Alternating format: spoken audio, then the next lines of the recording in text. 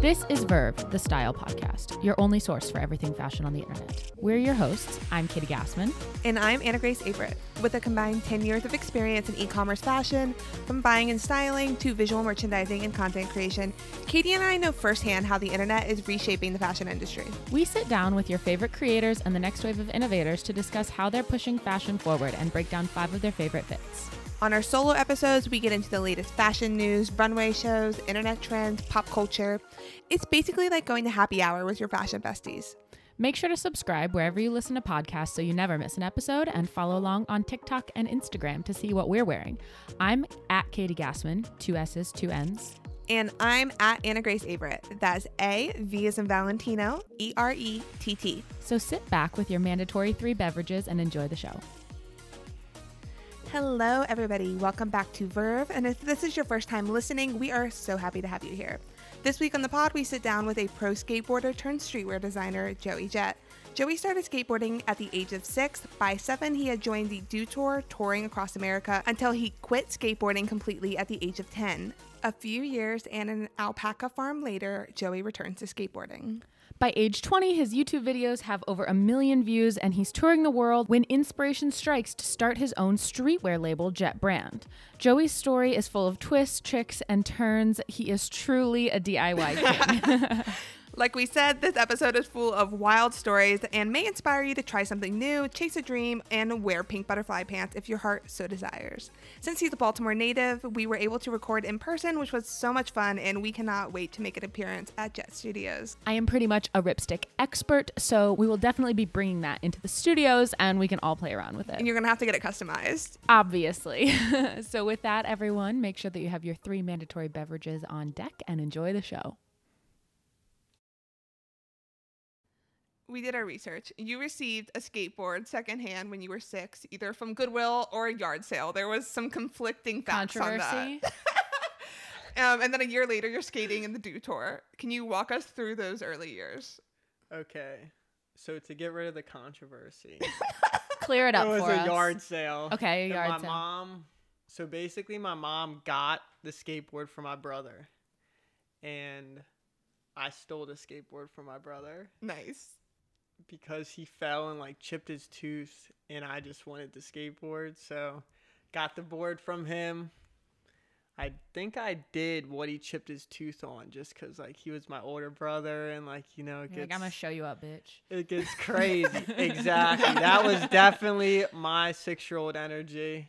And my neighbor was like, I thought he was the coolest person in the world, so I had to show him like I deserve to be his friend. So basically through that, I just kept doing it. Like once I made it down like the hill that my brother couldn't, I just kept doing it, and I just kept getting better, and I just like fell in love with the act of just doing it. Like skating, I was fully indulged in skateboarding. Like at first I did it to one up my brother, and then I did it to like be the cool kid in the neighborhood. But after that, I just did it because I loved it. Like none of that mattered. And every single day for that whole year, I just skateboarded. And like the first, I mean, it sounds great. Like, dang, only 1 year of skateboarding and now he's on the Do Tour. But like the first 6 months, I was like terrible. Mm-hmm. That you were on the Do Tour, or that you were skateboarding? No, just skateboarding in general. Okay. So it was like 6 months of me being worse than like the average person who just started skateboarding. But because but also you're 6. That's true. So we're cutting you some slack. See, I was there, like, right? I'm hard on myself sometimes. Yeah. But yeah, I just kept doing it every single day. And then like pretty much after the 6 months of doing it, then I like figured it out in my own way. Yeah. And then it just became natural. And I already loved it. So it was just like, it just worked. Yeah. And then my mom started taking me all over the world because she was like, my son's special. So mom pushed you? Yeah, she took me to Minnesota, New Hampshire, like pretty much all over the United States just doing like contests. And I think like besides the first contest, I won the next 100. So you lost your first contest? I didn't lose it. I got like, I mean, technically, I guess but you I didn't did. win, right? Somebody else got Yeah, first place. I got 5th place. Okay, but then after that, you and- crushed it. Yeah. Yeah. Are you a competitive person? Then I was. I'm not Now gonna lie, I'm- you don't give off competitive vibes in this room right now. Oh yeah. I mean, now I'm more of like relaxed. I don't think I've been mad in probably like 3 years. I to love be that. Good honest for you. with Yeah. But back then, yeah, I was very, very competitive. I just think too, like my dad played lacrosse, my mom was a gymnast, so it was like, it was all about winning for me. Which, when I quit skateboarding at 10, it comes full circle, and it's why I actually quit. Was there a lot of pressure? Oh yeah. And it comes down to like the fact that I got into skateboarding because it was freedom, it was creativity, it was like just natural. And then I got into this contest circuit, and it was like I was being judged. I had all the pressure in the world, and I almost lost why I actually got into it in the first place, because it was just having a good time with my friends. It was just fun, and it became everything but fun. What years was this happening, like that you were competitively skating? When I started skateboarding, I'm thinking it was like 2005, 2006. Okay. If I'm doing the math right. But at that point, vert was like, so the main thing with skateboarding was vert at the time. It was like the big vert ramps. And that's when skateboarding was huge, and like the X Games and like the Do Tour, and it was like more of like a mainstream thing. But personally, I liked half pipe. I liked street skating because it was more like freedom. It was more like rebellious. It was more like cool in a sense. That's vert, like OG skate culture. Exactly. Yeah. And vert was more like, it was more like a sport. Like nothing wrong with that, but I was always like kind of the rebellious kid, and I loved freedom, and I loved just like doing things because they were fun and like different. And vert was very like same thing over and over again, very constructed, which is okay, but it's not what I loved. But that's what was huge in skateboarding at the time, so that's what I got like pushed into, and that's what like Tony Hawk does, and like everyone was like, oh, you're like the next Tony Hawk. And so that's what I did, and that's what all the contests were. But you got to realize I got into skateboarding because it was like street, it was rebellious, and then it just became constructed. It became a contest. It became judging. It became following like Tony Hawk's footsteps. And it just made me dislike the very thing I loved. So you're 10 years old and you decide to take a step back. Yep. I quit. I mean, it was a gradual, probably from like 9 to 10. I mean, at 9, I was sponsored by Osiris. I was ranked. Osiris. The big You were bulky so shoes. cool if you wore those. Or Did you have a pair? No, but I want the intensity with which I wanted a pair of Etnies was so. It would have made everything. Like, Would you like Ryan Sheckler?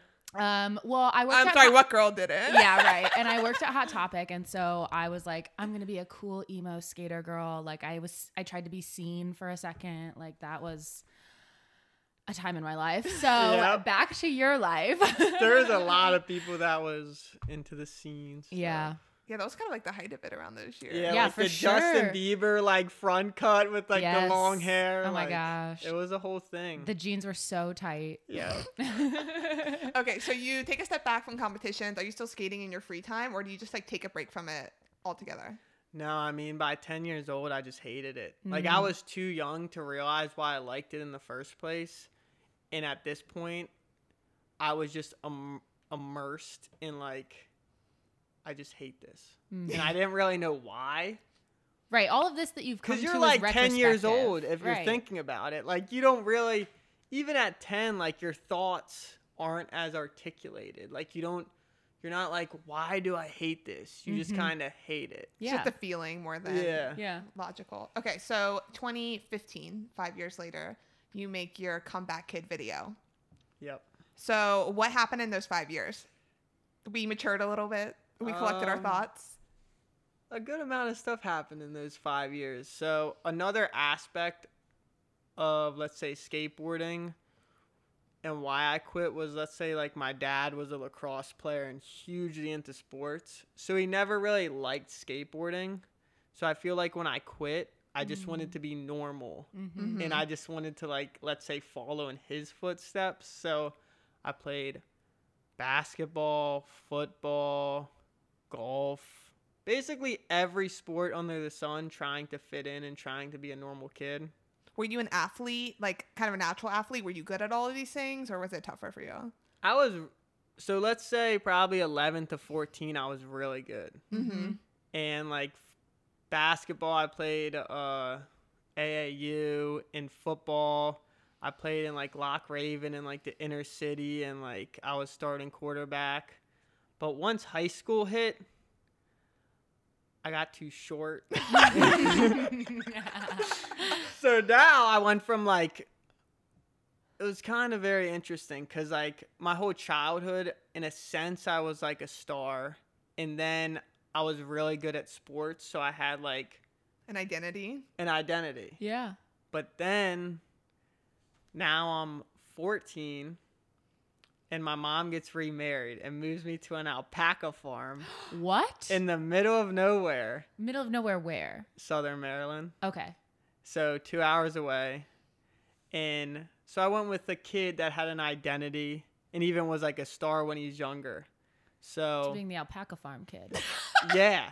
Not even the alpaca farm kid, but a 4'8" kid with buck teeth. That does not know one person in Southern Maryland. Right, who used to be famous. Yeah. Like, that's a very complex thing to have to feel at 14. Like, puberty. I had so many feelings at 14 and I never was famous. Yeah. Oh, yeah. So basically, it comes full circle because I'm going to high school now, and this is like my first year in Southern Maryland. So high school, I feel like, is bad for anyone. Yeah, like no. any way you look at it. But now I don't know one person. I am 4'8" with buck teeth, and basically the first day of school, the only person I know is my stepbrother, and he tells everyone in the school that I'm a professional skateboarder. All right, how was that received? Did you work it, or did you kind of? Oh yeah, I worked it. Okay. What else were you gonna do at 4'8" with buck teeth? You have to reclaim your identity. Exactly. Right. So it's very interesting because you would think like that would make me like the cool kid, right? But it did not. No, it made me a huge target for like just like bullying and like other things too. And I was like really awkward, like super awkward, because my whole life kind of growing up, I had friends. So I never like realized how to make friends because they're just always like there because I grew up with like the same people. So now I'm like, how do you make friends? Like, how do you be a normal person? I feel like that's a common child star conundrum to have to deal with at some point. Yep. Because when you're a star or a child star, people like come up to you, and it's like you don't really have to like put yourself in situations. Well, and if you're traveling all the time, like you're competing, right? You're surrounded by people. There's little fans screaming at you, I'm sure. Yeah. Yeah. So now it's like, I mean, I think the only thing I wanted at the time was like, I'm like, I like girls now, but no girls are looking in my direction. But when I was 8 years old, they were like all looking in my direction. So I was like, dang, this sucks. So were you like reclaiming the pro skater is going to help me get some chicks? No. At this point, I'm at an all-time low. So I'm like, no. I realize like I'm not getting any girls. Like that is way out of the window at this point in time. But it's still going around that like I'm a pro skateboarder, and a group of skateboarders at the school keeps coming up to me and they're like, hey, come skateboarding with us, come skateboarding. And I'm like, nah. Had you skated anytime? No. Like, I've not skated in like, at this point, I've not skated in 4 years. Oh, shit. So people are coming up to me like, damn, you're a pro skater. So that was a lot too. Like that was a lot to like, cause you're kind of living a fake life. Mm-hmm. And at the same time in my mind, I'm getting hit with the reality that like, I am nothing at this point in time. And like, yeah, it was just it was a big reality check. Like freshman year, it was just like, whoa. I think we all cycled through quite the amount of identities in high school. Oh, You're yeah. trying to figure out who you are. 100%. Like, Yeah. this is nothing like, this is nothing. Oh, no, your that I case is feel very like- unique. You don't have to downplay that. Like, we can't relate to that aspect. Definitely not. But eventually you do decide to come back. Yeah, so the group of skaters that kept, like, coming up to me, I kept blowing them off. For me, they thought I was, like, in my head, I was kind of portraying, like, I'm too good for you guys. But in reality, I was just terrified to go skating with them because I haven't skateboarded in 4 years. And I'm, like, living this lie, in a sense. So the whole year goes by. And I think the last month of school, I'm like sitting at my stepbrother's table, and it's just like not the people I wanted to surround myself with. Like one kid saying he's like an airbender. Like it was just I can't even explain like what was going through. But it these hit you people's in that mind. moment. Yeah, Like, I was your just like, stepbrother's friends? yeah, Okay. like I don't know, they're just like lying so much about like everything. Like this dude literally was like, I'm an airbender, like I can So control he was very the literal wind. about that. Oh, 100%. Like it was like no like joking. It wasn't like, yeah, I can control. No, it was like, No, dude. I can do this. I can do this, you know? You're like, where the fuck am I? On an alpaca farm. In Yeah. Southern Yeah, Maryland. exactly. So there's just so much like little emotions going on. So then I was like, all right, this ain't it. So I walked down to the skateboard table and I just sit there. And like I've blown them off at least 30 times like throughout the year. And I sit at the skateboard table and I'm expecting like me to sit down and them being like, yo, what's up? Like, let's skateboard. And we just have this stare down for at least like 60 seconds. Like no one's saying anything. And I'm so Right, awkward. you just crashed the table. Yeah, exactly. And they're like, I'm just like staring at them and they're staring back at me. And I'm like, whoa, this is crazy. And then one of the kids is like, all right, you have to come skateboarding with us now. Or you can't sit at the lunch table. Right. Exactly. So, you know, I was like, all right. And I went skateboarding with them and I was like, Like after school that day, or did you go home yeah, and practice? that day. So, but guess what? I was amazing. Right, he's a pro skater. No. So Gotta like guess that. no concern. Yeah, no concern, you would think. But I went skating with them and I lost everything. No. I was probably below a beginner status. Like I could ollie, maybe board slide. And they're like, this You're full of kid- shit, Yeah, they're right. like, you would think, but this group actually accepted me. They're Oh. like, yeah, there's not been a viral video of you since you were like 8 years old, and there's no videos of you skateboarding since you were 8 years old. So like we kind of picked up like you're probably not skateboarding, but it was the first time where like a group of people, especially that year, like accepted me, and they accepted me for just like being me. So it was like a very beautiful little moment. Wholesome. Yeah, I love that. Yeah. So you've re-entered the skating world now. Yeah, so now I'm just skating for purely fun. And I'm like, How did it feel? felt- Amazing. It felt good. Like it felt like when I first started skateboarding again, like I was just doing it. And I got this giant weight off of my shoulder because now I'm not living this like fake life. They just accepted me for me and not like because I'm some pro skateboarder.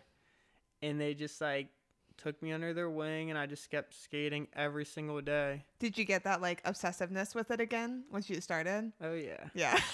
Yeah, I mean, it was a progression, but then I started skateboarding every single day.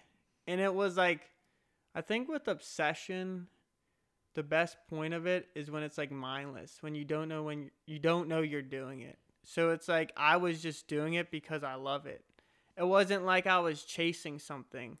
Like when I was younger, I was chasing like being Tony Hawk or being this magical like unicorn in a sense, you know? Like now I was just doing it because I was having fun with my friends and I just like loved every moment of it. It seems like there's a lot more creativity in street skating because you're taking and using your environment versus competition skating on verts is very trick driven, which I'm guessing you have to practice over and over again. So I feel like, did that open up your creative floodgates a little more? And then you started filming and editing, directing. Yeah, I mean, because all this was like mindless. I was just,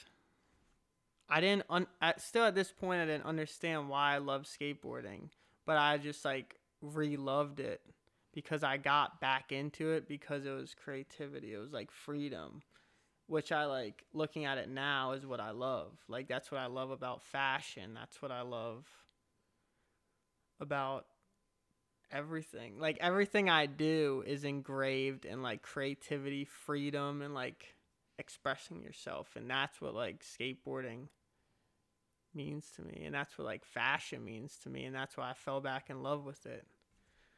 So let's talk about fashion a little bit. When did you realize that you love clothes maybe more than the average person? That's a good question.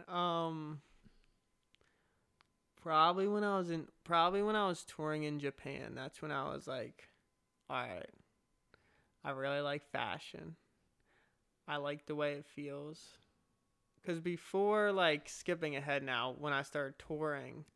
So this is post coming back and we're in high school and we're touring again?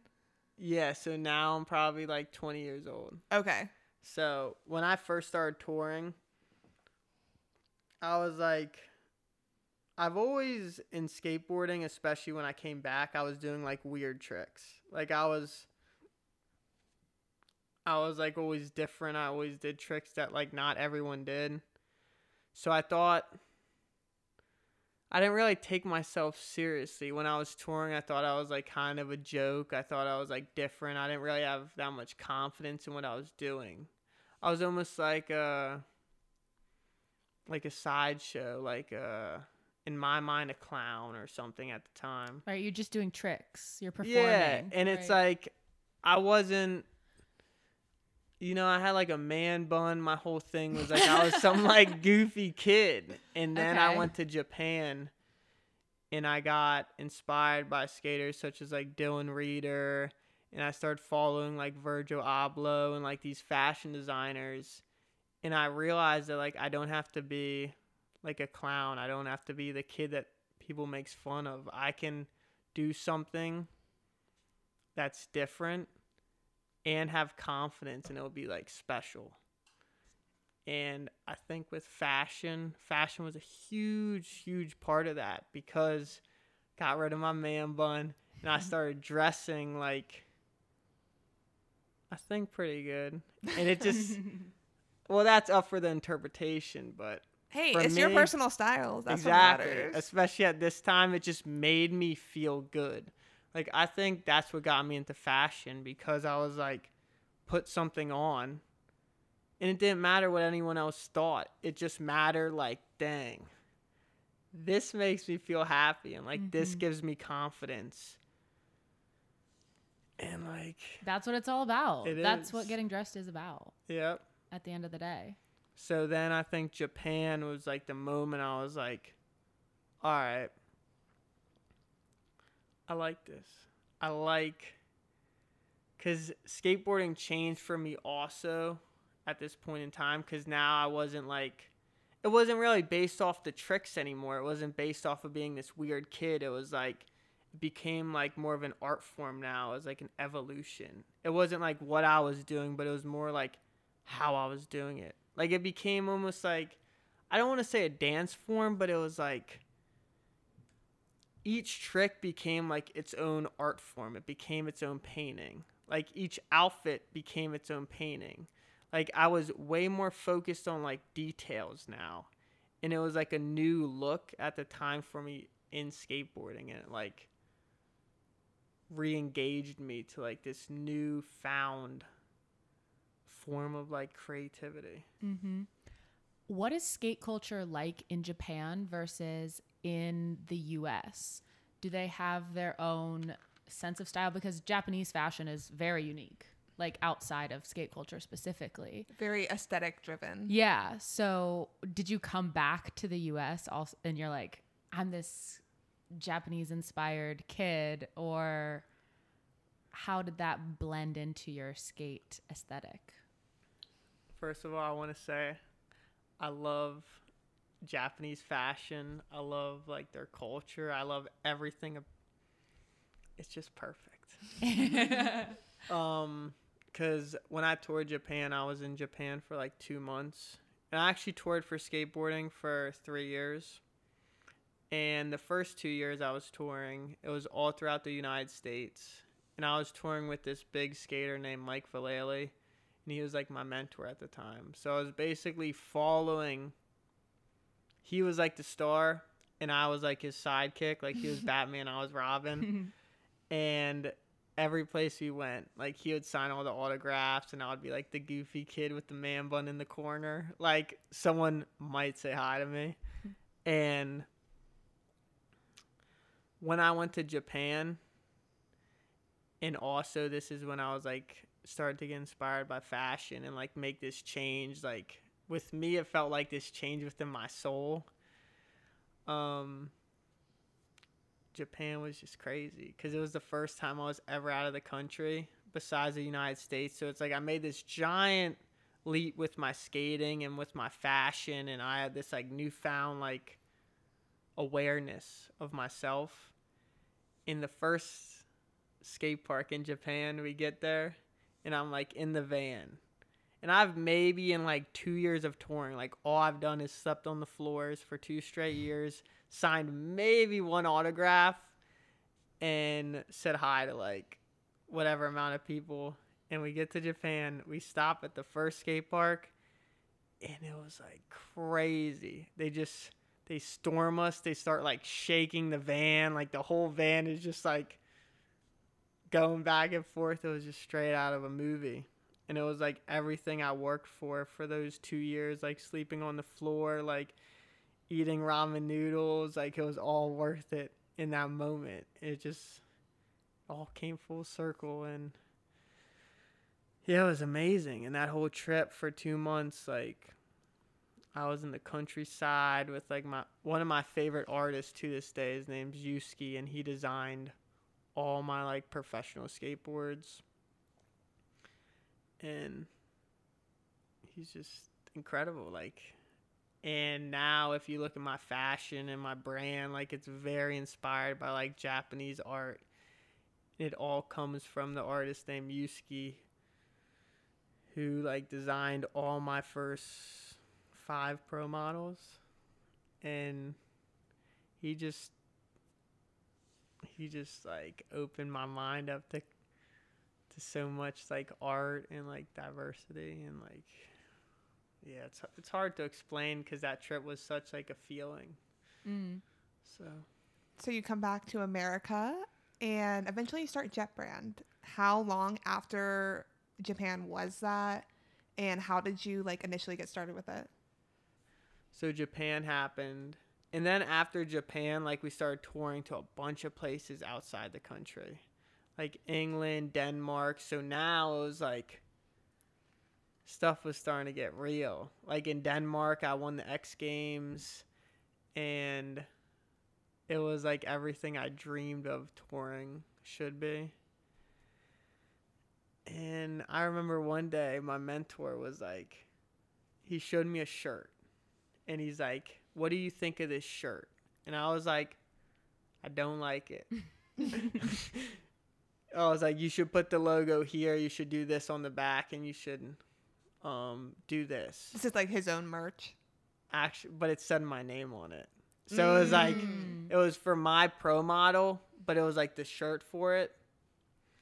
And he was like, doesn't matter. Like, it's already in production. And I was like, but it does matter. Right. Yeah, Why didn't you 'cause consult me? for me, like, everything I do is very, like, detailed. And especially at this time, like, my skateboarding was, because now I'm looking at everything I do as, like, an art piece. Like, everything is, like, so detailed and everything matters. So I was so bummed. I was like, you cannot put this out with my name on it. Like, this is terrible. And it did come out, and it honestly wasn't that big of a deal, but it made me, like, think about it. Like, I can do this myself. Like, what's stopping me from making clothes? So I think, like, the next week or so, I started YouTubing, and I was like, how can I make clothes? We're starting from the ground up. Yeah, On square one. exactly. Right. Did you know how to sew or No. no? Not at all. But so I started looking into, like, screen printing.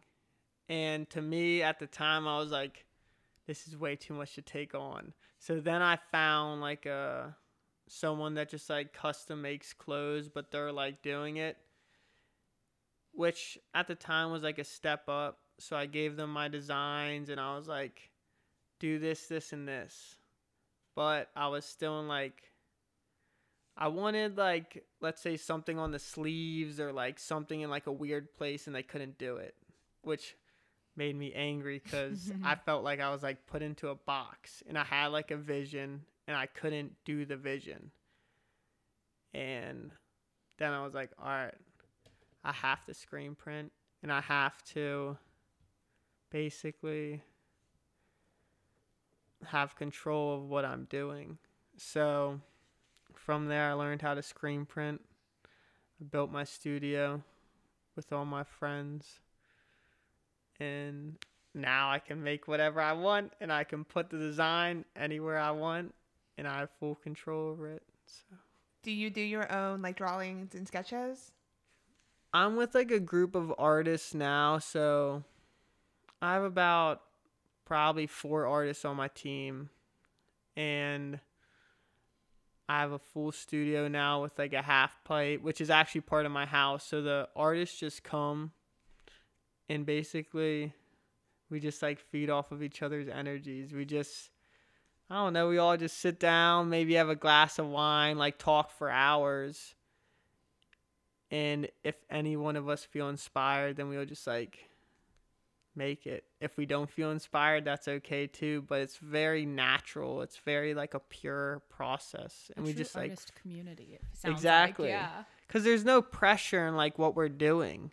It's all about just, like, a feeling, and it's just like, dang, I'm inspired right now by this conversation. I'm inspired by, like, the energy going around, and it's just like, I think personally that's when the best art gets made. Mm-hmm. When it's, like, natural. When something's forced, it just never really works out. You can feel it. Yeah, or it's just, it never reaches its full potential. So how did you start growing the brand? I'm assuming by then you have a pretty strong Instagram following from your skateboarding career. Did you just start posting on there, and were people inquiring, like, where they could get it? Yeah, so at this point in time, I was building my studio, which is in my garage, but, like, we built a half pipe, and I didn't know how to build a half pipe, so we YouTubed it. Everything we did was based off of YouTube, and it was just like a do-it-yourself project, because everything, like, let's say the clothing people before was like, you can't do this. Like, my mentor was like, you can't do this. So everyone was telling me, like, what I can't do. So I was like, you know what? I'm tired of people telling me what I can't do. So I'm just going to build it on my own. I'm going to do everything on my own so nobody can tell me what I can't do. Full control. Exactly. So we were building everything. We were YouTubing everything. I felt like I was taking control of my own destiny. Like, I didn't rely on anybody. If this failed, it would purely be based off me. It would be based that I didn't put the work in. I didn't make a good design. I didn't do what it takes. So I put all the weight on my shoulder, and I basically built a good team around me, and we put in the work, and then basically just documented all the behind the scenes, and we started building up a fan base pretty naturally, just behind the scenes of like Jett Studios, and like building it and making just, I think, different designs. Like, we started doing jumpsuits, we started doing pants, basically everything that I couldn't find online that I wanted, I just made it. That's the best. Yeah. It feels like a pretty obvious statement to say that skateboarding is an intrinsic part of who you are, so would therefore be a part of your brand. So how would you say that skating and skate culture has influenced Joey Jett?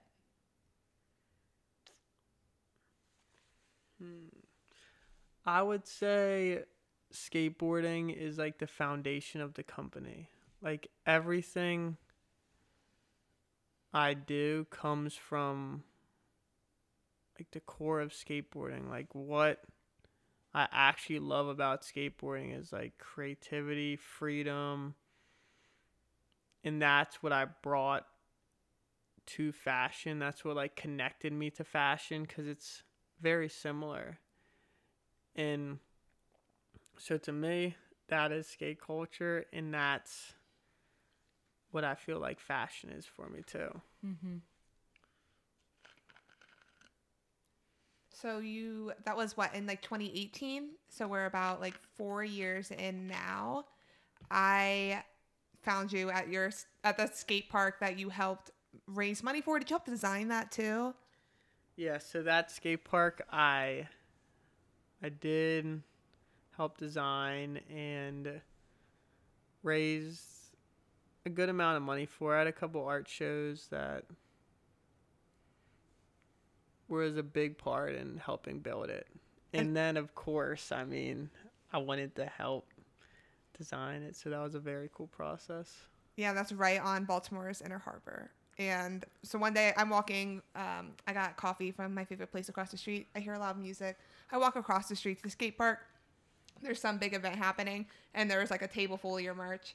There was a jumpsuit that was fully screen painted pink and black and white, which pink's my favorite color ever, so I was instantly sold. And then you had told me that you had a show coming up at the Smithsonian Institute, and that was your first like full-fledged fashion show. What was that experience like for you? Was it stressful leading up to then?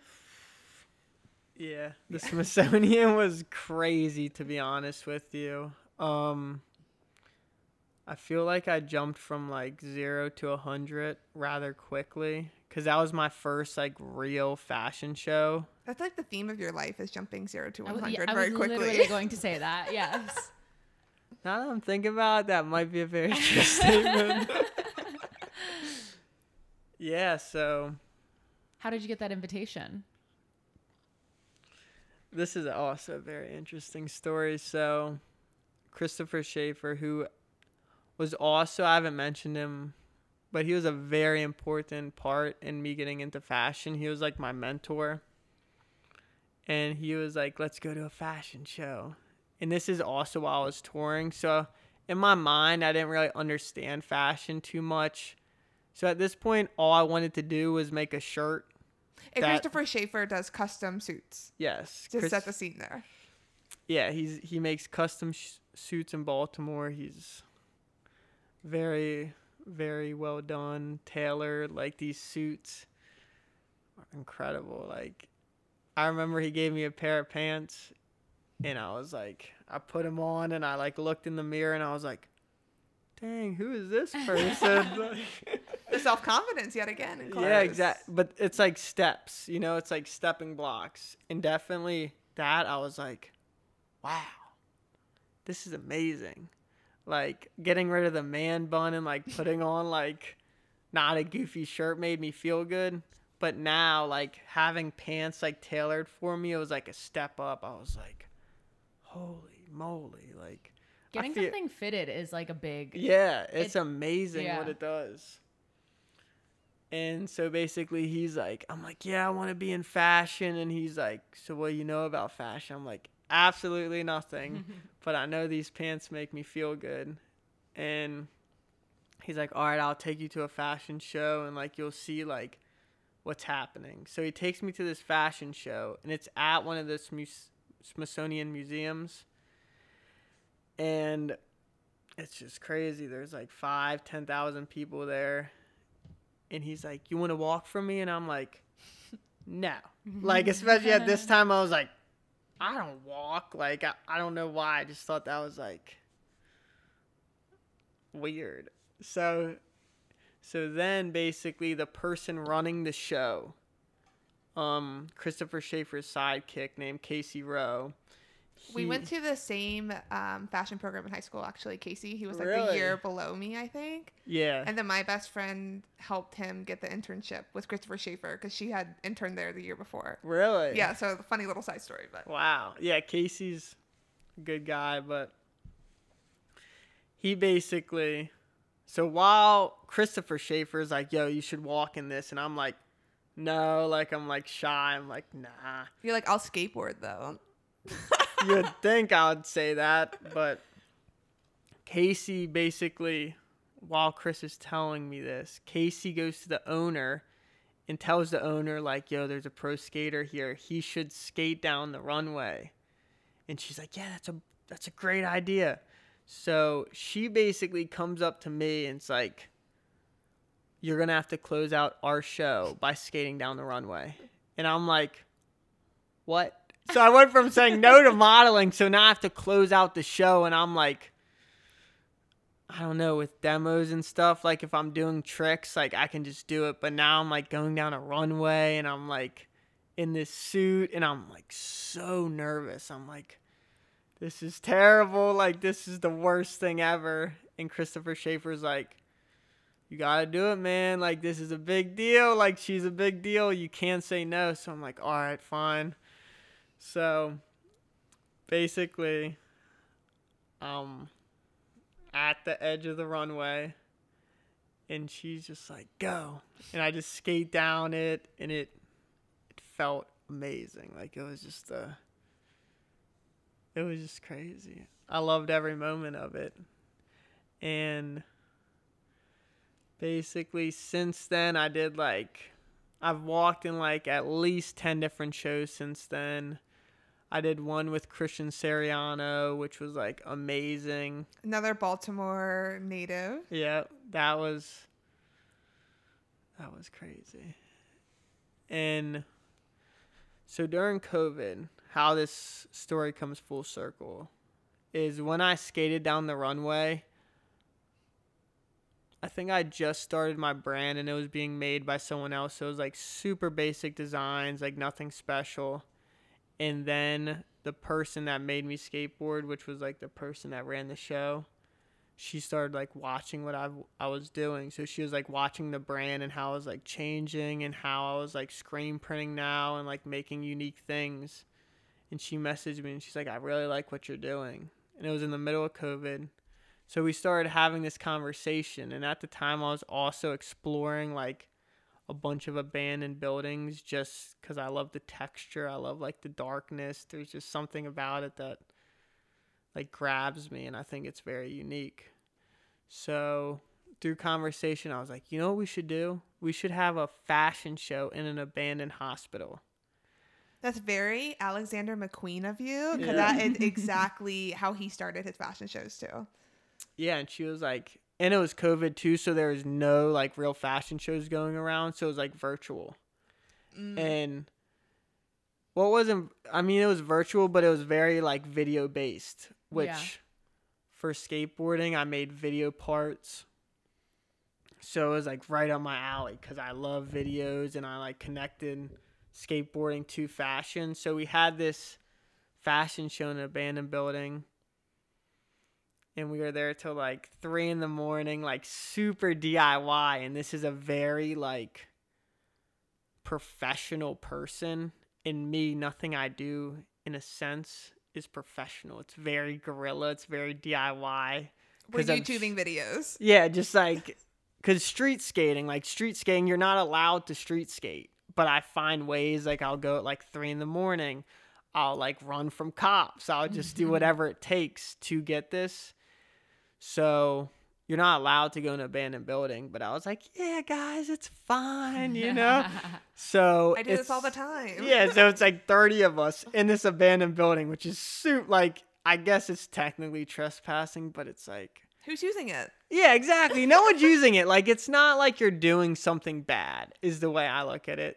So 30 of us are all in this abandoned building, and I'm just like, yeah, this is nothing to worry about. But in reality, we definitely could have got arrested. Like, it was so sketchy. But I was like, nah, this is nothing. And it went really good. And we were there till like 3 a.m. And she was like super impressed by the whole thing. And she was impressed by like the fashion show, the clothes. And was like, this all your clothes? Yeah, it was all my clothes. And it was like all like my film in a sense. There was other filmers, but it was like my vision. So creative direction. Yeah, right. So she saw that and she was impressed by it. And like, I think 7 months went by, and then we started like fully editing it. And I sent her like a promo video of it, and she was like, this is some next level stuff. And she's like, I'm having a show at the Smithsonian in like 2 months. Do you want to be in it? And I was like, yeah, that's cool. Because for me, when like big things happen, I never like think it's a big thing. I don't like think about it. Like, I'm not like I was hanging with a friend, and I was just like, I think I read the email, and I'm like, dang, they want me to be in the Smithsonian. They were like, that's cool. And I was like, yeah, I think that's cool. And this was the only like Smithsonian exhibit ever that was about the future. Like, and everything else is history about the past. So like, that's a landmark on its own, that you're being considered the future of fashion at this fashion show. Yeah. Yes. But you're not comprehending that at the moment. No, I'm not at all. Like, so then at this point, I'm like, all right, cool. Like, I'll put together a few looks. Like, I'm not thinking like, dang, this is like a big thing. Right. I'm just like, yeah, a few looks. But I'm like really focused at this time too. So it's like natural. Like, I'm just like making clothes. I'm in my creative zone. And then I think like a week or two goes by, and it's like one of the main models that I've been working with. We're at some party, and she shows me like her mom's Facebook post, and it's like, oh my God, my daughter is walking in the Smithsonian. And it's like, it was just this like paragraph about like how this was like the proudest moment of her mom's life. And I was like, holy moly, this might be like a big deal. That was your ocean moment. Yeah, I was like, oh crap, like this is crazy. And yeah, and then I think like 3 days later, like they FaceTime me, and like these looks to me are like, I'm killing it. And it's like they FaceTime me, it's like Beyonce's designer, it's like all these people, and they're like, these looks are all right. Like, you got to step up your game. And I'm like, oh, so no. The panel that was there, because it was Marnie, who is Beyonce's stylist, and she does like creative direction for Ivy Park too. Yes. Yes. So you sent in your designs and what you were planning on showing, and they were like, yeah, they're just like, I mean, to me, this was like 0 to 100. So I'm like, dang, I'm killing it. Yeah. And they're just like, this is all right. And I was like, what the heck? And then, but it was like, cause this show to me, it was like going from 0 to 100. Like, it was like, I definitely skipped a lot of steps, like with this show. And I didn't quite realize it. Like, it was just so like natural. But most people, I think every designer in the show besides me was like 40 years old and up, or like very experienced. Yes. So did you take your existing designs that you had shown the panel and like level them up, or did you start from scratch? I definitely leveled them up. Like it was the designs I showed them weren't finished, but I thought I was like I thought I was just proud of what I was doing because it was like so much better or so much more thought out than like what I was doing at the time. So I'm like, dang, this is good, like this will do. And they're like, yeah, like you gotta step it up. And I was like, okay, I'll step it up. Which I definitely got in my zone, and I was like, all right, I have to make this the best it can be. And by the end of it, I think everyone was pretty happy with it. Yeah, you definitely had you utilized like all of the theatrics too. Like obviously your clothing was strong. Then you had like huge leather angel wings. You had very like dark broody music. You were wearing a mask when you went down. Someone was skateboarding. So I feel like maybe even compared to some of the designers there that you had maybe thought about like, again, the theatrics, the feelings, and made it like a whole experience. Yep. Which helps. It's definitely with my fashion. That's what I want to do. I want to make you feel something. Like I want to do something different, especially with that show particularly. I wanted to like trigger people in a sense, because I think a lot of like my fashion now, it's based upon just the idea of like questioning what you've been told. Like let's say Coffin, who is like he's one of the company's like biggest artists. He wears things that like trigger people. Like when I first met Coffin, he wears this giant nose piercing. He wears like makeup. Oh yeah, he modeled in your show. Exactly. Yeah. He might even, let's say, wear like a skirt. Like it gets a reaction out of people. Exactly. So when I first met Coffin 4 years ago, I judged him. Like I thought he was weird. I just didn't understand it. And then I stepped back and I'm like, why did I judge this person? Like, why did I think this was weird? Like, he is dressing exactly like he wants to. Like, he is comfortable in his own skin and he's doing what makes him happy. Like, me judging him and me thinking he's weird is something wrong with me. And I think, like, society taught me that. And so I had to step back and I had to be like, why do I think that way? And that's what I wanted the show to do. Like, certain looks are, like, let's say triggering. Like, it's like guys wearing makeup, or it's like guys having giant nose piercings or like giant wings. And in a sense, I think it makes certain people angry.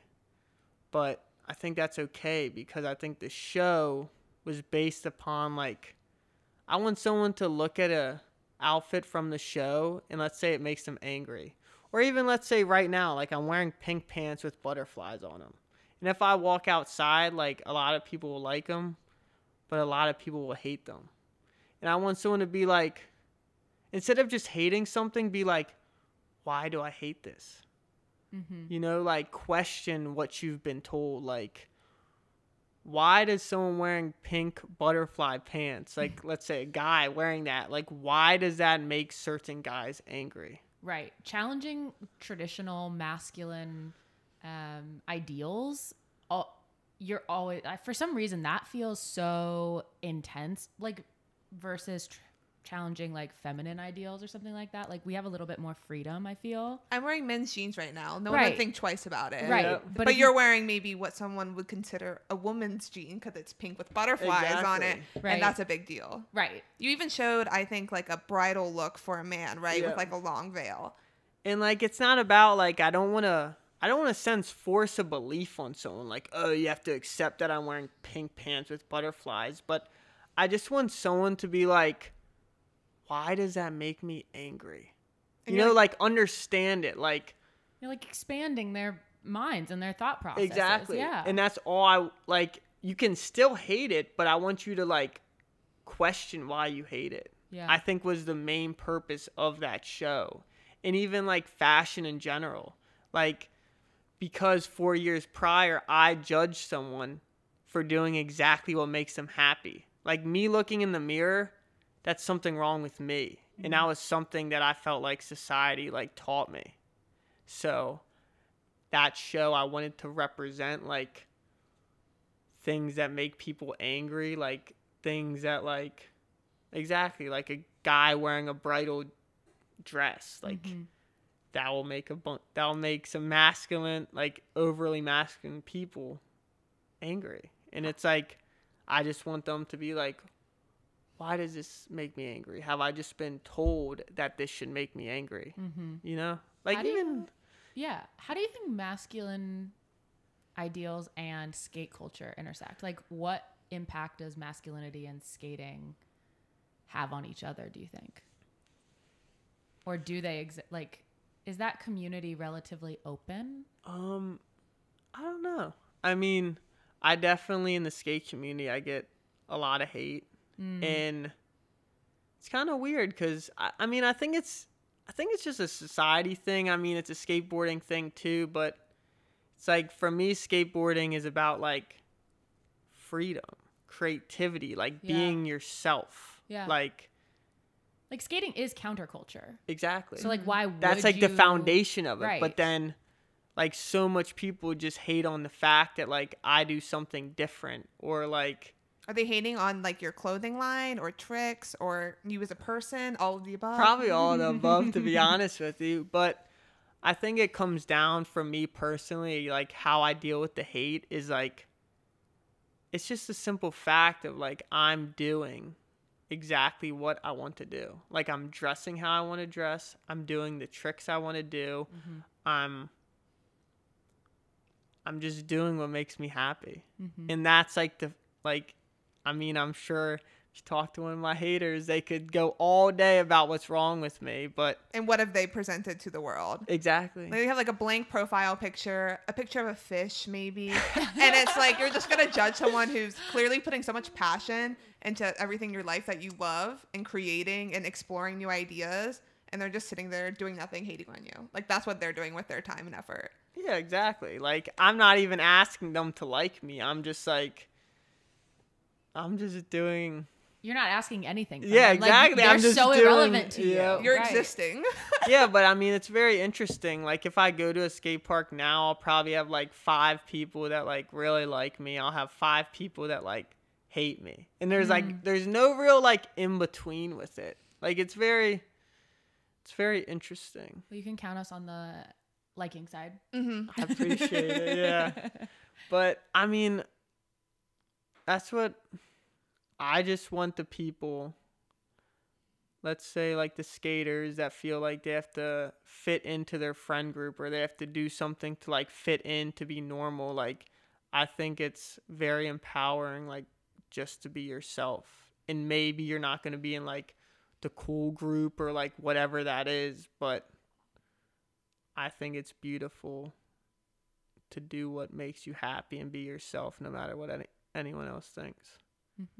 We completely agree on that front. So what do you think is in the future for a Jett brand? Is there some sort of goal you're trying to work towards? Are you trying to expand your product line, have more shows? What do you see coming for you?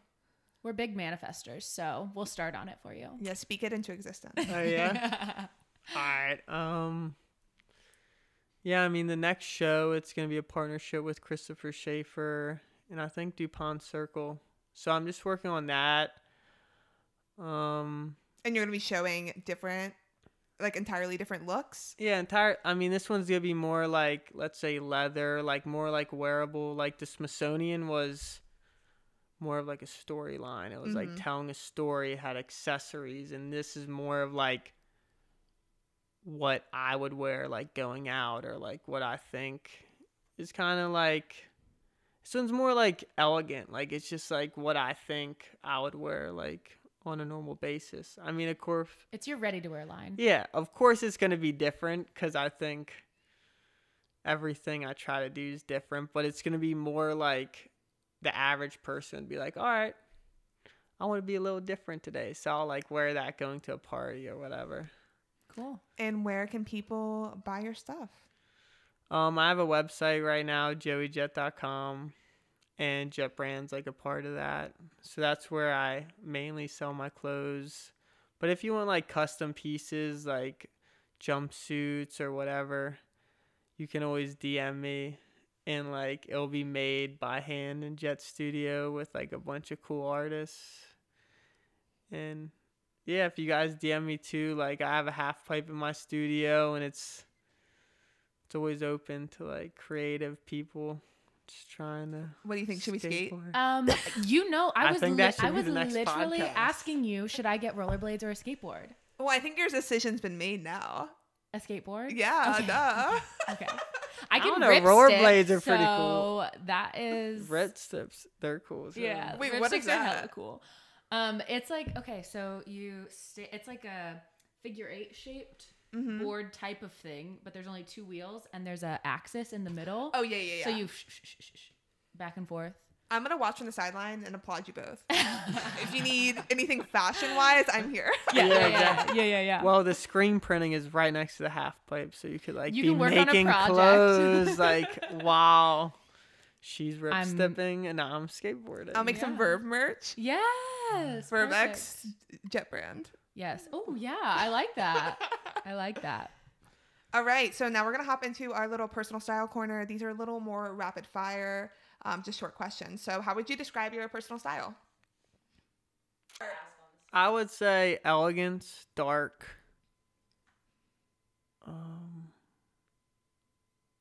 But unique. Yeah. I like it. All right. Do you have a style icon? Yeah, I have a couple. I would say Dylan Reeder as a skateboarder, Rick Owens as a fashion designer. I love that one for you. I can feel that. Yeah. Yeah. And even in music, I mean, I wouldn't say it's my favorite music, but probably like as style with music, I would say Playboi Carti, which he's, especially his new looks, it's just very like avant-garde. It's like dark. It's different. All right, favorite designer. Is it Rick Owens? Do we have any other ones? Rick Owens, Demna from Balenciaga, very good. We're very big Demna fans over here. Yeah, So Virgil Abloh, of course, rest in peace. I mean, Matthew Williams is a good one. There's one Japanese artist, I can never say his name correct, but he's very into like black clothing, and he's very ahead of his time. I mean, he's been doing it for so long. Let me see if I can pronounce his name correctly. It's like Yoji Yamamoto. Okay. Actually, I mean, That wasn't bad. yeah. What is a trend that you've participated in the past that gives you the ick now? it might be the man bun. It's sounding like. Yeah, you really. 100% the man bun. Like, disgusting. The man bun. All right. That one was really easy. Yeah, that was so easy. Okay, so you have to choose one outfit to wear for the rest of eternity. It's your style uniform. What are you wearing? Pink butterflies, because it makes people angry. Polarizing even in the Well, afterlife. I wouldn't say it makes everyone angry. I think people come up to me all the time like liking it. But I think it's almost like I like painting my nails, because let's say I'm at a party and someone's like, why the heck would you paint your nails? I'm almost like, all right. I don't want to be around you. You know, like, you're the same reason I'm painting. That's why I'm doing it. Right, exactly. You can know who to not associate with. Yeah. Right. All right, so now it's time to move into the outfit portion of our episode. Quick reminder for everybody listening, all the images that you will definitely want to look at will be on our Instagram at Verve Podcast. That is linked in the show notes in our listener guide. So we will jump right into that. You came in hot with like 20 outfits. You were ready to chat. Yeah. We had to narrow it down, but I think we got it. It's a verb first. Yeah, right. So let's start with a photo of you on the white brick background, and you have your dragon pants on. Yep. I do like that outfit a lot. I like black on black, and I like the white, I think, just very jumps out. And I have the Virgil Abloh, like, Nikes.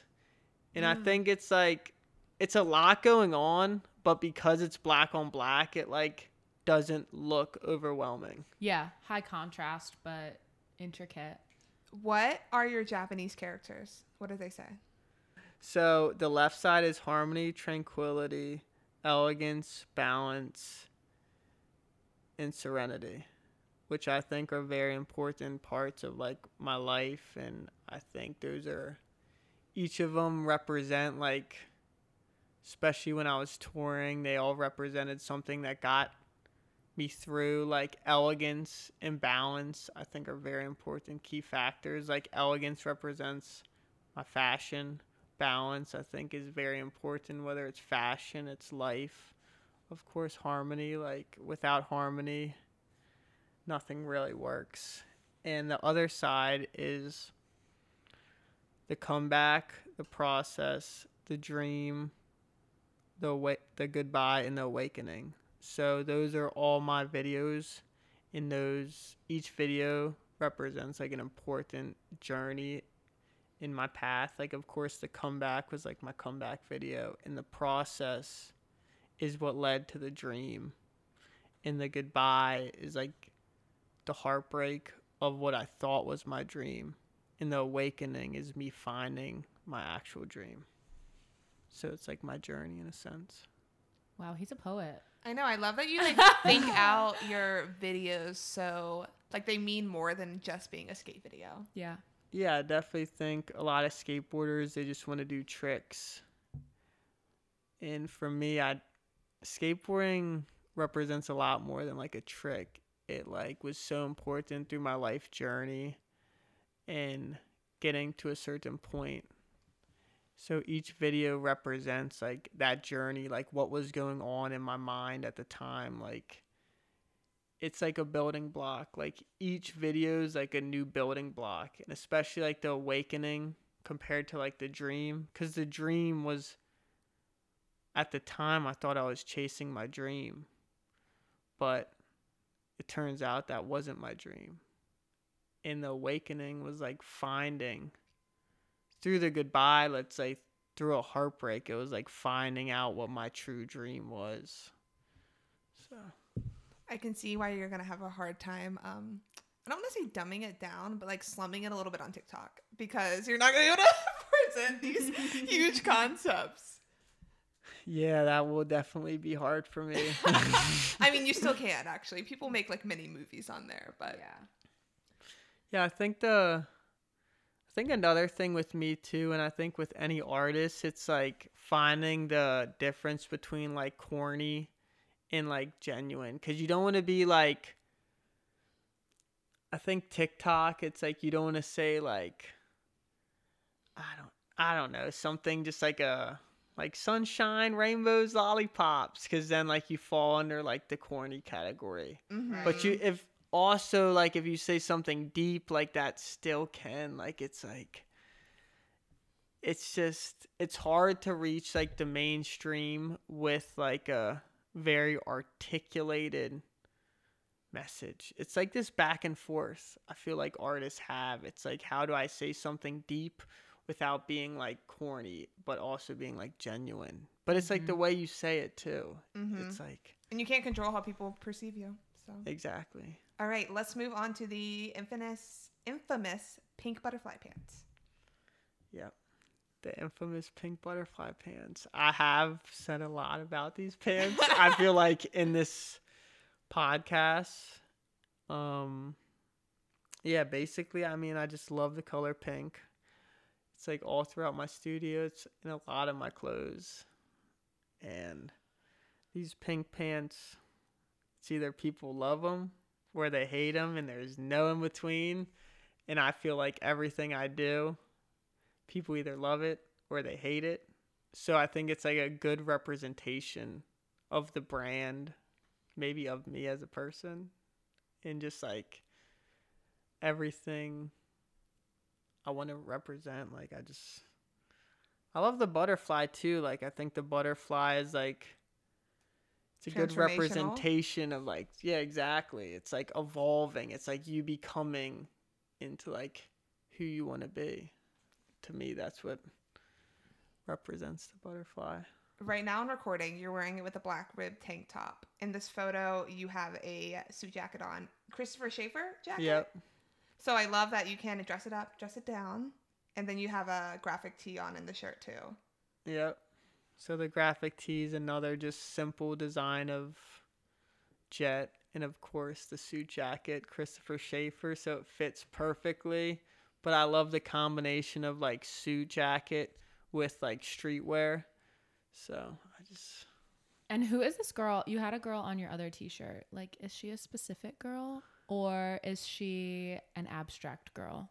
Wait, which one you talking about? We have some lips and then we have some collarbones. Yeah, so most of the designs do come from people in my past or experiences in my past, but it's more, I don't want to make it like about me. I think it's more like of an experience of like a moment. So yeah, it just represents like, let's say that it was just a moment that I lived that I thought was beautiful and simple. So I think that's what that design represents. Long story short. Yeah. So next photo, you're lying in the skate park. I'm going to guess you have some Rick Owens shoes on, perhaps? I do have some Rick Owens shoes. Yes, got it.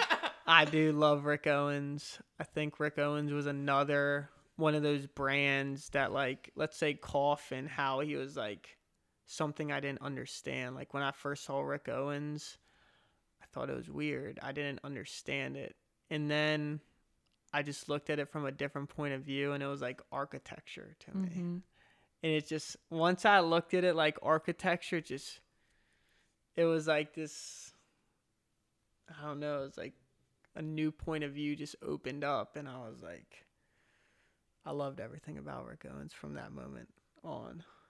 And then you have some Jett brand pants and shirt. So I'm going to guess we have another moment in time on the pants. Yeah. And then what's the graphic on the shirt? I think the shirt is also the lips. Oh, yes. And then actually the board in that picture is one of my pro boards when I was touring the world, and that was done by Yusuke, like the Japanese artist. Yeah. You see that dragon a lot in your work. Yeah, definitely. Because at that point in time, like Yusuke, it's like a samurai helmet. So when I was touring, the samurai represented like a concept. It was like, in a sense, if you saw the movie like The Last Samurai, it was like me and my mentor at the time, we were skating differently and we weren't following like the trends. We weren't doing what like the magazine wanted. We were just doing what like made us happy and made us our soul happy, and we felt like skateboarding was moving in a different direction at the time. So it kind of represented like we were like the last samurais. Like we were sticking to our beliefs and it didn't matter what anyone else thought. We just saw skateboarding as art and it didn't matter the direction like skateboarding was going. Like samurais, like Japan was like evolving and they're like moving in different directions, but the samurais had like a belief and it was like pure, and that's what me and my mentor's belief was in skateboarding, and that's where that samurai graphic came from. I love that. We didn't talk about your board in the first picture. Is it anything special with your rose? So the rose is like the logo of the company, and that logo actually came from being in Denmark. I think it was like 3 a.m, and I was partying in Denmark, and as one does, as one should. And so I had no tattoos at the time, and I was just like, I don't know, I was partying. I was just like talking shit, and I was like, I want a tattoo, and someone was like, I got a tattoo gun right here, and I was like, damn it. No. You got called on your bluff. Yeah. So then I was like, damn it. So then like as everyone was like partying, I like sat in a corner and I just like got tattooed. Yeah, well, at first I had to sketch the tattoo because I was like very particular about like. Oh my God, this is your worst nightmare. Exactly. So it was like terrible in reality. So But at this time, I was also like super focused about like tiny details, especially in my skateboarding. So I was like, what am I feeling right now? Like, what does my skateboarding represent? And so I like drew out this rose logo. And to me, the rose represented elegance, which I thought like my skateboarding, it was all about style at the time and like how I do it. And so to me, that represented elegance. And then all the lines represented like balance. So, which I thought a lot, my skateboarding was all about like balance. And like I felt my life was all about balance at the time. So I basically sketched this logo out. And then I got tattooed at like 4 a.m. in Denmark. And then the next morning, my sponsors weren't happy that I was out partying all night. I think I showed up to the hotel room at like 7 a.m. And so I was in the so then I was basically, we were going to the X Games at like 7:30 in the morning. Is this when you won the X Games? But I didn't do contests anymore. So I was laying in like the tent area and I think I slept for like 5 minutes. So I'm laying in the tent area, but I'm like talking to people like I'm not supposed to skateboard. We're almost there. It's just like a name, like a brand kind of. And then I'm like laying talking to people and I just hear Joey Jett is next up. And I like go up to my fans. I'm like, did I hear that right? Like, am I next up? And they're like, oh my God, like, yeah, you're next up. And I'm like, oh crap. So then I like get up and there's like 1,000 people or whatever amount. And I'm like, oh crap. So they're like, go. And I basically just get into this crazy zone and I land like all my tricks for like 5 minutes straight. What competition were you doing or? It was just like the street style of like the Denmark X Games. Okay. So I'm landing all my tricks, which I never do. And then I get done and I'm like, oh my God, like that was crazy. And I'm just like overjoyed because I'm like, someone entered me in this contest. I don't know who, but I have a feeling I know who it is. But I like finessed it. I was like, dang, I did pretty good. So I think I probably got like 40th, which to me, like in the X Games, because I did street at this time and I was like, yeah, 40th place in the X Games. That's crazy. So then they call the top 10 and they call my name and I'm like, what the, like I'm laying back in the 10. They're like, they call my name and I'm like, what the heck? And then I go again. I do good, but I don't do as good. And then they call the top 5 and they call my name again.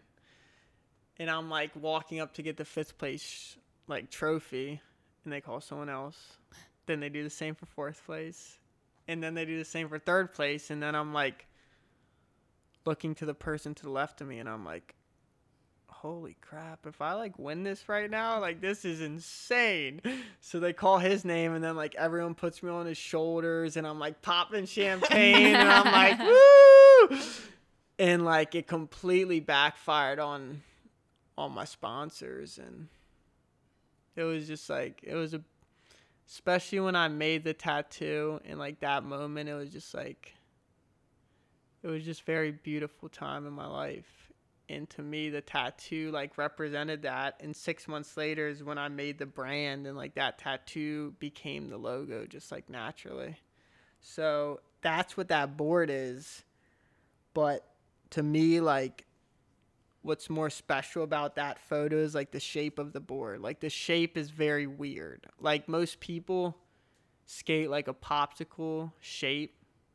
And I skate this like weird looking board. Kind of because it's just weird. Like I don't got like a point at the top. Yeah, like I don't like fitting into a box. Like I don't like, I think a common theme is like people trying to put me into a box or like saying how to do something and I just don't like that. So if they're like, there's only one type of skateboard, I'm gonna make a skateboard that's different than the one type of skateboard because why do everything everyone else is doing? Exactly. What a logo story that is. Yeah, that's a good one. I feel like that's one of my top tier stories. Yeah. You're like, I can't get out of here without telling that story. Yeah. Okay. Outfit 4. Outfit 4. He's in the snow. We're rocking a balaclava. Or a mask. It's hard to say these days. Yeah. So that. What did you say? A balaclava? A balaclava. What is that? It is like it pulls over your head and it's just the eyes are open. So traditionally used skiing or snowboarding, but it has come into fashion this past year. Oh yeah, do you like Yeah, I snowboard? guess that I do snowboard. I love snowboarding is probably my favorite thing to do actually. Okay, side note. So outfit. We have a leather jacket. Is this something that's going to be showing in DuPont? Yeah, so actually on the back of it, so that's one of the leather jackets I made, and on the back of it is like it's like this skull logo. You can't see it, but it's this skull logo that's actually, if you look at the skull closely, it's like a person walking into a graveyard, which represented like the goodbye, which was one of my videos. So that's on the back of that leather jacket. And then the hoodie I'm wearing is like half black, half white, which I don't know why I got obsessed with those, because I was like, how the heck does somebody make that? Like, I was like, that's just crazy. Like, that's impossible to make. Like, I mean, now I know it's very possible to make, but I was just like, that's crazy. And then like I made it, and it was just like a stepping stone for me. I was just like, dang, if I see something online, like I can actually make it. So that's why I like black and white hoodies so much. And then the pants are leather, and I think I have, you can't see the shoes in it, but I think I have Rick Owens like boots, like high boots. So I like the leather look. Yeah, we're big leather fans over here too. So yeah, it just looks good. It's kind of like, I think represents like a little bit of rebellious, and it's just like a classic style that I don't think will ever, I think it will be timeless. I think it's I don't think it's a trend. Like, I think it's something that will last forever.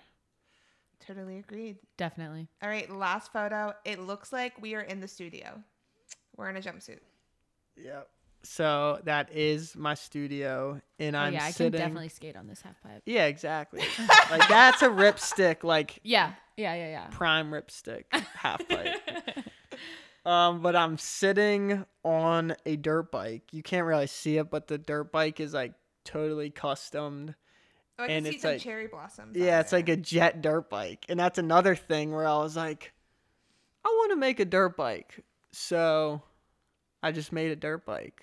Like, to me, that represents, like, I think another strong thing throughout this story is the fact that, like, people say you can't do something, and you can do anything you want if you, like, put your mind to it. So I made a dirt bike, and that's what that represents. And then the jumpsuit, I just wanted to do something different. Like, I've never really seen a custom jumpsuit. So then I was like, I want to make a custom jumpsuit, and there's like a lot of custom like artwork on it. There's custom sewing on it, and that jumpsuit's one of my favorite pieces, and I wear that quite a bit too. So besides like the pink butterflies, I would wear the jumpsuit. Those are like if the I two couldn't, favorites. Yeah, I would say those are my two favorite things I've ever made. Yeah, and screen printed on here / painted. You have cherry blossoms. This character symbols again, dragon, an anarchy logo. Yep, I do like the anarchy logo. It fits in. And even the shoes, you can't see them, but the shoes, like, we made those shoes. They're like cherry blossom shoes. Nice. One of my main artists, Coffin, who came up earlier, who's inspired me so much. Like, he drew a lot of like the cherry blossoms and everything. Like, he's just a very talented human being. Shout out to Coffin. Shout out to Coffin. You are the man. What is the next thing that you need to Jett brandify that isn't a piece of clothing? Is it a ripstick? Ooh, maybe. That's a good one. That is a good ripstick. one. Yeah. Lately, so everything in the studio is actually Jett. So it's like, we even have like basketball hoops. We have a ping pong table, and it's all like branded. He's a Yeah, self-promotion king. It's all custom Jett. I mean, it's just even the door. Like the door is this huge like mural of one of the logos on the clothing. I think it's just the idea of like you can make anything yours.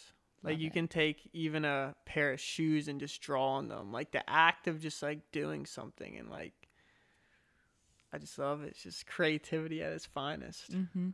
This is giving me an idea for your TikTok. You make it, but it's like a modern Rob Dyrdek fantasy factory. Ooh. And it's just Jett Brand Studios. I love that. Yeah, I mean, that's definitely with TikTok. I think when I built Jett Studio, it was like the incubator. It was like the home. And it's like the foundation of Jett. And it's everything like I think the company represents in like a space. So I definitely want it as like the foundation. Like I think that's going to be a big part of TikTok and just the brand in general going forward, is like the idea of having like a studio, like a place where artists can come together and they can be themselves. They can feel accepted and they don't have the pressure to like make something just today. Like they can go to Jett Studios, they can be around other artists, and we can just feed off of like just being around open-minded, creative people. And that's like in my life, when I'm surrounded by those people, that's when I make the best art. That's when I have the best time. That's when I'm like truly happy. So Yeah, I think snaps Jett to that. Studio is like represents that dream that like so when I think about Jett Studios, when I was like 6 years old and I was in school and like I was never good at school and I was always like super anxious, and my teacher would be like, put your head down, like think of a happy place. And when I was 6 years old, I put my head down and I almost dreamed of like exactly what Jett Studio is. And that's on manifestation. Yes. Manifestation. Shout out to that. Yes. Well, that wraps up our episode. Thank you so much for being on, Joey. We had a terrific time talking to you, and you have an insane amount of cool stories. Yeah. Thank you. It was a Master pleasure. storyteller. Yes. Yeah. You always brought it back around. You're welcome here anytime. Thank you so much, and thank you guys for having me. It was a pleasure. Do you want to let the people know where they can find you online? So you can find me at joeyjett.com or jettbrandofficial.com. Instagram? Instagram is joey__Jett. And then you got Jett_brand, BRND. And we have the new leg of Jett Brand, which is Jett Black, which is way more like custom, like the jumpsuits are like one of a kind pieces, and that is Jett__Black. The couture house, if you will. Yes. Exactly. All right. We will talk to you guys next week. Bye. Bye.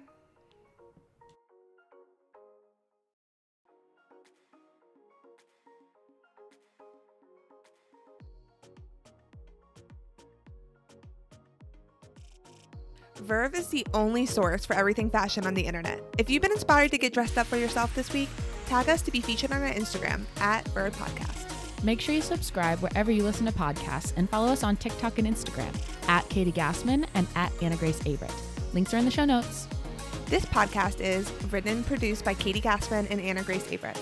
Edited by Katie Gassman. Creative direction by Anna Grace Averett. This has been a 3 Beverage Media production.